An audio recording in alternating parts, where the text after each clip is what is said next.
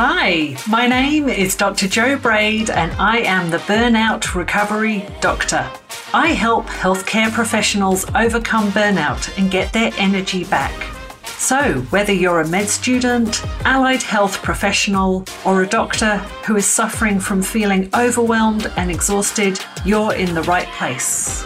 In this podcast, you will get your energy back through strategies for burnout recovery. This show will give you the practical tips and mindset strategies to help you recover from burnout in healthcare. Are you ready? Let's dive in. Hi, everyone. Welcome back to the Burnout Recovery Podcast. In celebration of International Women's Day 2023, with the theme Cracking the Code and Innovation for a Gender Equal Future, I am delighted to welcome Mel Watson on as a guest. Mel is a dynamic, engaging woman from Orange who lives here with her family. She is an expert in DEI and has a wellbeing membership and a monthly self-care box. Welcome, Mel. Thank you so much, Jane. I'm so privileged to be here with you. So great you are here with us on the show today. Let's hear a little bit more about your journey and how you got to where you are now, please, Mel. Okay, so thank you for the lovely introduction. I have worked as a DEI strategist and specialist for a number of years, and prior to that, people and culture strategy. I'm actually a neurodivergent woman, which really plays into how I got to where I am now, because I had my own experiences through the pandemic, as many of us probably did, with burnout, and took a 6-month sabbatical from my role in DEI strategy and decided I wanted to do something that I could fit around my lifestyle but also give back to women, because I could see that burnout in all of the highly capable women around me. And I thought I had the skills and some personal experience that I could do something different. So that's how I got to where I am now. Yeah, fantastic. Great. So you've evolved into producing and that this wonderful membership that you've got, a wellbeing membership and the monthly self-care box.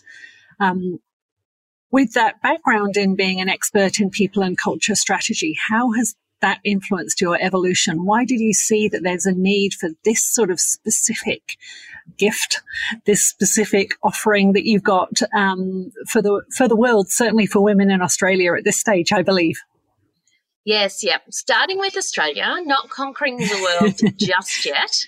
I think if you've ever worked in people and culture, and I think a lot of your listeners probably have in one, either as a people manager or a team manager, you get to see people at their best, and you also get to see them when they're most challenged. And one thing as women that we see a lot is we're told to put our oxygen mask on, right? Like, put your oxygen mask on, put yourself first. But how do we do it? There's never like a how. And there are always these lovely gifts, like go and have a hot bath. That's lovely, but when do I have time to do that? How is that actually fixing my problem? So what I wanted to do is still have that lovely, giftable, time out experience, self-care experience, but I brought in some of my HR and D&I experience to build out a framework. So it's actually an online membership where women can access experts like yourself, Jo, that speak about the really practical tips that they need. It's in a really accessible format that doesn't take a lot of time. They don't have to turn up live. And then we couple that with the planning and the boundary setting. So it's really, instead of just sending a lovely gift of bath salts, they're really getting that framework that they can easily implement and actually address the causes of burnout and the causes of stress. And it's a how rather than here's some bath salts. This is how you use them. This is how this will help you. Oh, it's a great box with so much included every month, from the planners that you put in there to the reading material that's always included in there as well. And then the gifts are just wonderful, with the most recent box having some real favourites of mine with Monday Distillery, that non-alcoholic drinks there. And you also shared some shower steamers, and I think they were such a great gift with that sort of accessibility for all. You might be aware I also work as a clinician with working with people with traumatic brain injury, and I can tell you the number of people I work with who would be having a bath on a regular basis. I could count on one hand. So having something that you can use in a shower, however you access a shower, that can have that gorgeous aromatherapy smell wafting up as you have your shower is just such a great sort of inclusive and accessible gift to include there. Oh, thank you. And I think the other thing is, right, if you're accessible and you think about it, you think about who has a shower, who has a bath. It's not just making it inclusive for the people who don't have a bath due to an injury. If you fix it for the people that need it from an accessibility perspective, it helps everyone, because you think about people in small apartments. Yes. You think about people traveling a lot with hotels. Like, a bath has become an actual luxury.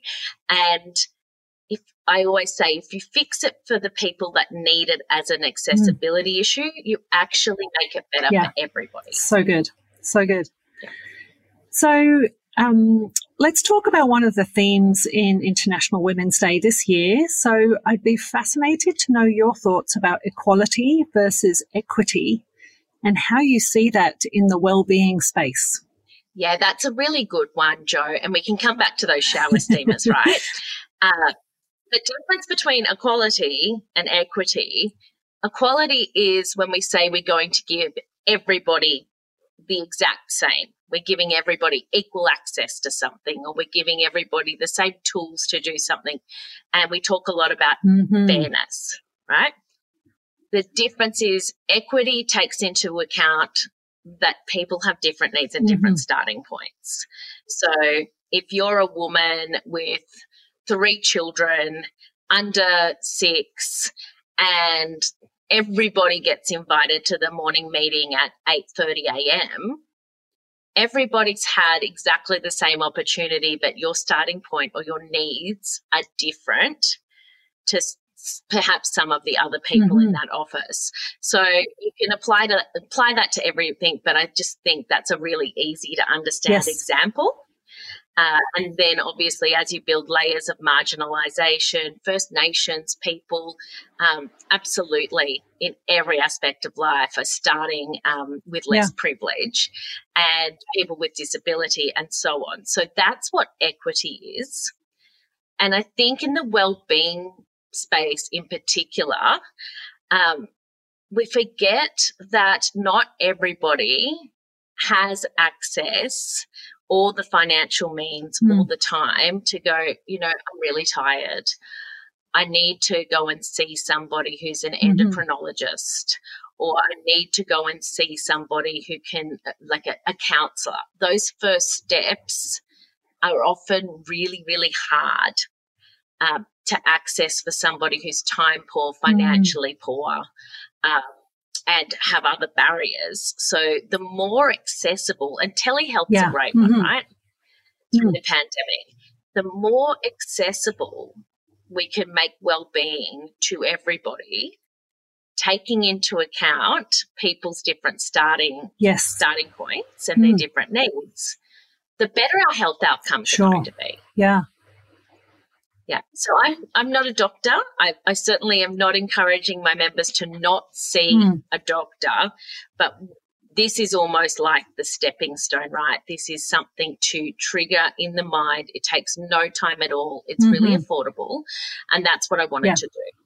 It's accessible, and if they have a concern, then they have next steps. They go, oh, I'm feeling really burnt out. I've met this expert called Jo Braid through this membership.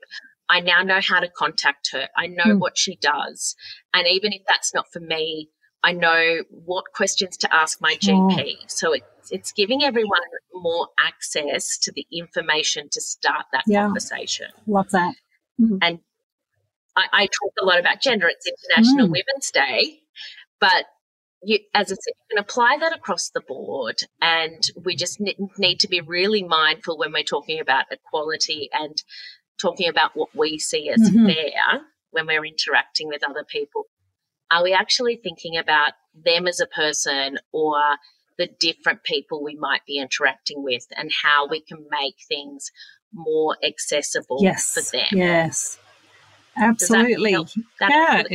It's more that sort of bigger scope of what you're considering here rather than just one person who might be in front of you.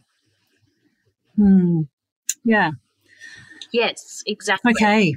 Yeah, that's a really clear explanation. I heard another analogy on that, sort of if you were looking to provide afternoon, it's a smaller analogy, but if you're looking to provide afternoon tea for a number of different people, but somebody's got an allergy, then you have to take into account what allergy that they might have so that everybody has got a suitable afternoon tea or meal coming up for them that's not going to make them unwell when they enjoy that snack.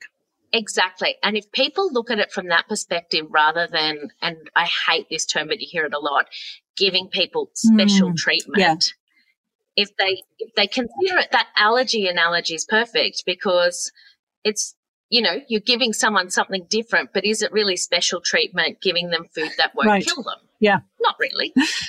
Pretty life-giving and essential, I reckon, that option rather than the other one. Let's ask this question. How do you see technology, innovation and accessible education being part of the theme of International Women's Day 2023 and beyond?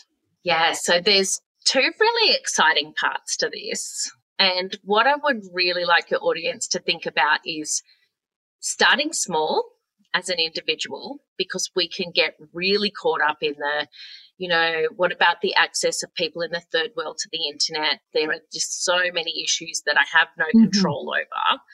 But if we just take it back to really small things like telehealth, as I said, telehealth is a technology that is absolutely making healthcare more accessible and more gender neutral.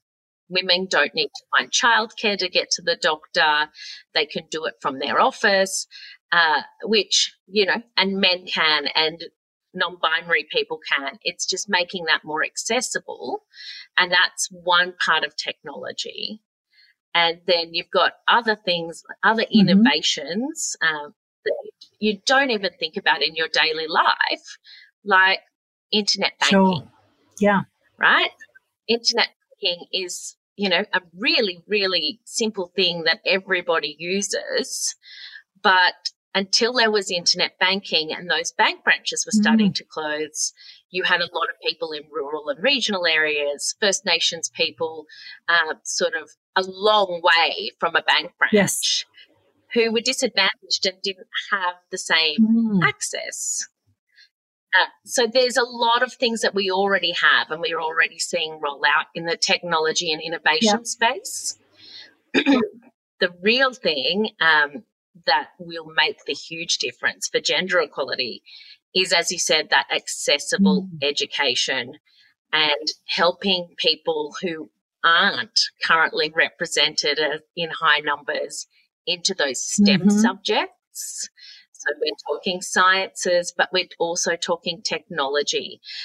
So when those innovations have rolled out, they have the lived experience of everybody. And I've got a little example, right, on internet banking. So in the 60s, when computer science first started to be offered in universities, we had about a 50-50 split of men and women accessing that university. Now, there's a couple of things. University was free for a long portion of time in Australia, and it was also something new. So it didn't have as much of a gendered lens because it was new, it was computer science. There hadn't been this gendered lens put on it. Now we're sitting at about 20%. So we've had a real drop over the years. And so that means quite a lot of the people developing technology like internet banking are men of a particular financial background, and there is nothing wrong with that. But one thing we found throughout one of the Royal Commissions is, and through a study that Commonwealth Bank actually did on women's financial security and financial abuse, is perpetrators were using financial internet banking to get around AVOs and directly send contact to victims. So they were actually sending like 1 cent transactions many times a day and using the notes section to directly abuse their victim, who then get these horrible notifications continually pop up on their phone. Now, that was because they didn't have the experience of victim survivors, women who had been through abusive relationships.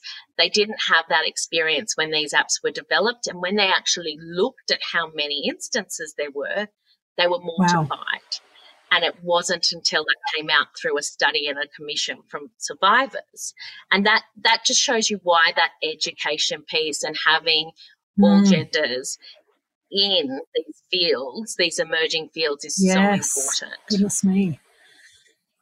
Yeah, significant story for sure, and something that we take for so granted now, and thinking about how that was abused in the early days, I guess. Yeah, misused in the early days. Yeah, so that abused in the early days, that was only resolved, shall we say, in about 2019. So it's recent history, right? Recent history. Oh, look at that. Okay, well, thanks for sharing that story to sort of highlight the accessible education and development with technology and some of the pitfalls that can come with that as well, considering who the range of staff can be behind the development of the technology. We had a wonderful collaboration this month. So we did the behind the scenes work, I guess, in January or late December for your membership, the Burnout issue. Talk to me more. You're obviously a personal, a wonderful woman who's got through her own burnout journey to the other side, and you've put into place some significant changes in your life. Why do you see burnout as such an important issue, and how is gender and diversity and inclusion a factor? Yeah, so as you can tell, I'm really passionate about burnout, and gender in particular. Some of the points we've just discussed, particularly through the pandemic, the disproportionate workload and home duties taken on primarily by women through that pandemic, while also homeschooling for many women with young children, while also trying to keep their jobs afloat while they were working from home. There were many studies done. It's a well understood and accepted fact that women before the pandemic had the majority of the mental load, and then through the pandemic that actually worsened. So women, that just makes sense that women were prime for burnout. We were absolutely more at risk of burnout than any other population. And then, as I keep saying, if you add other barriers to that or other marginalisation issues, if you're a woman with disability, it just compounded. If you were a First Nations woman that didn't have access to your community, and quite a lot of the work that First Nations people and lower income women are doing is caring work that can't be done from home. So there's a loss of income. So all of those factors put us as women behind the eight ball, and that's why I see that as very gendered and very, very important for women. Yeah. Now, on the flip side, you ask about how diversity and inclusion plays into that. Well, you use the shower steamers as an example. It's making that self-care, making that well-being accessible to not just women, but to everybody. And it's thinking about literally everything I do is with the lens of accessibility. So I do a lot of environmental stuff, sustainable stuff, but I still have paper planners in the box. Now, that is very deliberate, because if you then say, we're saving the environment, please log on and print off your planner, how many people don't have access to a printer? Yes. And then there's that time component. Are they actually going to sit down with their cup of tea and do their planner? There's barriers to that. So it's making it neurodivergent friendly. It's making it accessible, because, as I said, I think we're very prone to burnout, and a lot of us are recovering from burnout still. Yes. And so that needs to be taken into account as you're developing products, as you're interviewing experts. So well considered, Mel. There are so many different facets to your membership and your self-care box that you've considered. It's phenomenal. Yeah. And I think even though burnout is described as an occupational phenomenon in the workplace, it's very much caregivers in any role who are vulnerable to burnout. And that's exactly what the anecdotes and also the research have shown in these challenging last few years that we've had. Yes, absolutely. Okay, so I'm curious to know what lies ahead for what Melly did next. You've already considered a lot with putting this box together, and the first 2 boxes have been amazing. When this podcast is released, the March box, I guess, will be in your audience's hands. What lies ahead? Yes. A lot of things. The few main ones for this year is we're looking to just focus on the one membership for the first half of the year, but by Christmas we will have developed some gifting options, but very, very particular gifting options to help women who tend to take on the mental load of gifting at busy times of the year. So you're thinking teachers' gifts, done for you teachers' gifts, done for you Kris Kringles, those sorts of things that are just going to take that mental load away. You can log on and just do all of that at once. The other thing I'm really, really excited about, which is probably more early 2024, are some targeted boxes. So by that I mean, at the moment, our membership is for all women, and we cover topics that generally affect all women. So we're talking sleep, we're talking burnout. An upcoming issue will be a body issue, talking about how to look after your body, your muscles, listen to your body. Very general to women in all life stages, but we'll be looking to bring out some specific kits, if you like, for things like maternity, things like retirement, perimenopause, that women can then access when they are at a particular stage in life and want more targeted information. So they're probably the top 2 things that we're looking at. Excited to see these developments, Mel. They sound great. I'm loving the idea of done for you Christmas gifts. That would be wonderful. Yeah. Yes. And I love gifting. So for me, it's just playing, right? I'm doing what I love, and I'm helping women who don't love it. What a win-win. Yeah, so good. Okay, would you like to share with my audience a part of your self-care routine that you never miss? Okay, your audience are going to groan because it is super boring, but the part that I never miss is the planning. So at the beginning of every month, without fail, I will look at my month ahead and I will identify pockets that I protect with my life for downtime and self-care. So the self-care changes. One week it might be a hot bath and a book. Another week or another day it might be a walk. But for me, it's about managing that time and making sure that those pockets happen. So that's my non-negotiable. I'm also quite partial to a self-care Sunday.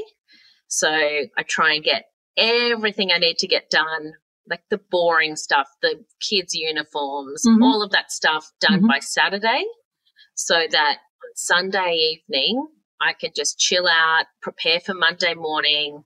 I'm not racing around going, where was that book that needs to go in that school bag? Let's be honest, that does still happen sometimes. I'm not perfect, but they're my two. I try to protect Sunday evenings, and I try to make sure that I plan out my month ahead with my self-care in mind. I think that's great. And I've worked with clients as well who used to look at their diaries with dread. Every spare moment, every lunch was double booked or booked over. And that change in mindset to go, no, this is white space, and it is really important that I don't overbook with that. And I would love if you could share with my audience, what is it that you use, or what's your strategy so that you hold yourself, even as I'm sure your calendar gets busier and busier with your evolving business and, trips to Sydney and so forth that are probably happening more and more on the horizon. What is it? What is your thought, or what is your feeling that keeps you committed to that? I'm going to call it white space or self-care space in your calendar. Yeah. So what keeps me committed is knowing what happens when I don't prioritize that, right? So I've come through burnout, and it's when you hit that rock bottom and you can't, you actually are feeling like, I hate my life. I don't understand. Like, how do I get off this mouse wheel of just constantly doing? I'm tired. I'm not enjoying anything. I'm not engaging. And you just hit absolute exhaustion. Part of my recovery was that boundary setting. And I even know that the couple of weeks that I have slipped a bit because it's been a bit busy, and I felt like, I'll just slot it in, just get it out of the way. On the other side of that, the next week I can really feel it. And I think that has part to do as well. Like, I have a chronic illness. I have Hashimoto's, so I need to be very careful about fluctuating energy levels. But I just know if I don't do it, I have a very real feeling and understanding of the consequences. Sure. Yeah, I think that's a great way to approach it. And those of us who have been through burnout are vulnerable to it happening again. It goes with our personality. It goes with our high achieving style of approaching life, and having that awareness so that anything that's sort of low grade and meandering along, we can go, oh yeah, this is looking familiar. I don't want this to get any more amplified than what it currently is. What do I need to change or put in place now? Yeah. Absolutely. Great. Well, Mel, thank you so much for your time, for coming on the podcast today. I know my listeners are going to get a lot from what you shared, particularly around this International Women's Day 2023 special episode. Please share with my audience where they can find out more about you. Absolutely. So I'm very active on Instagram. That's probably the best place to engage with me. And on all of the socials, so Facebook and Instagram, I am at what Mellie, Mellie, did next. And I'm sure, Jo, you'll put some links somewhere. I'll put them in the show notes. Don't worry if you don't remember. My website, very easy to remember. Same thing, whatmelliedidnext.com.au. And I'm just /Mel Watson on LinkedIn. So that's where you can find me. Fantastic. Mel, thanks again for your time. We'll catch up again soon. Yes, lovely to be here, Jo. Thanks for having me. Thank you. Cheers. Thank you for tuning in to the Burnout Recovery Podcast. If you liked what you heard, please hit subscribe and head on over to my website at drjobraid.com. There you can download my free guide with 10 tips to take if you're nearing burnout. See you next time.